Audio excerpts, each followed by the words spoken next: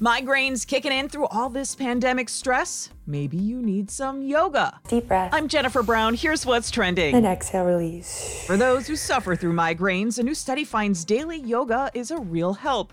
Researchers say more than 10% became headache-free at the end of the trial. The rest cut their medication intake by nearly 50%. Doctors say the stretching and movements help the body and mind reduce stress, a big trigger of headaches. At a McDonald's in Oklahoma City, when two women were told they couldn't sit inside and eat because of the coronavirus, things got heated. One of them shot two employees. The first was hit in the leg and the other in the shoulder. Both are expected to survive. And with Clorox wipes part of our daily lives now, safe on wood, hard on germs. Who isn't busy wiping down doorknobs, counters, every surface the kids touch?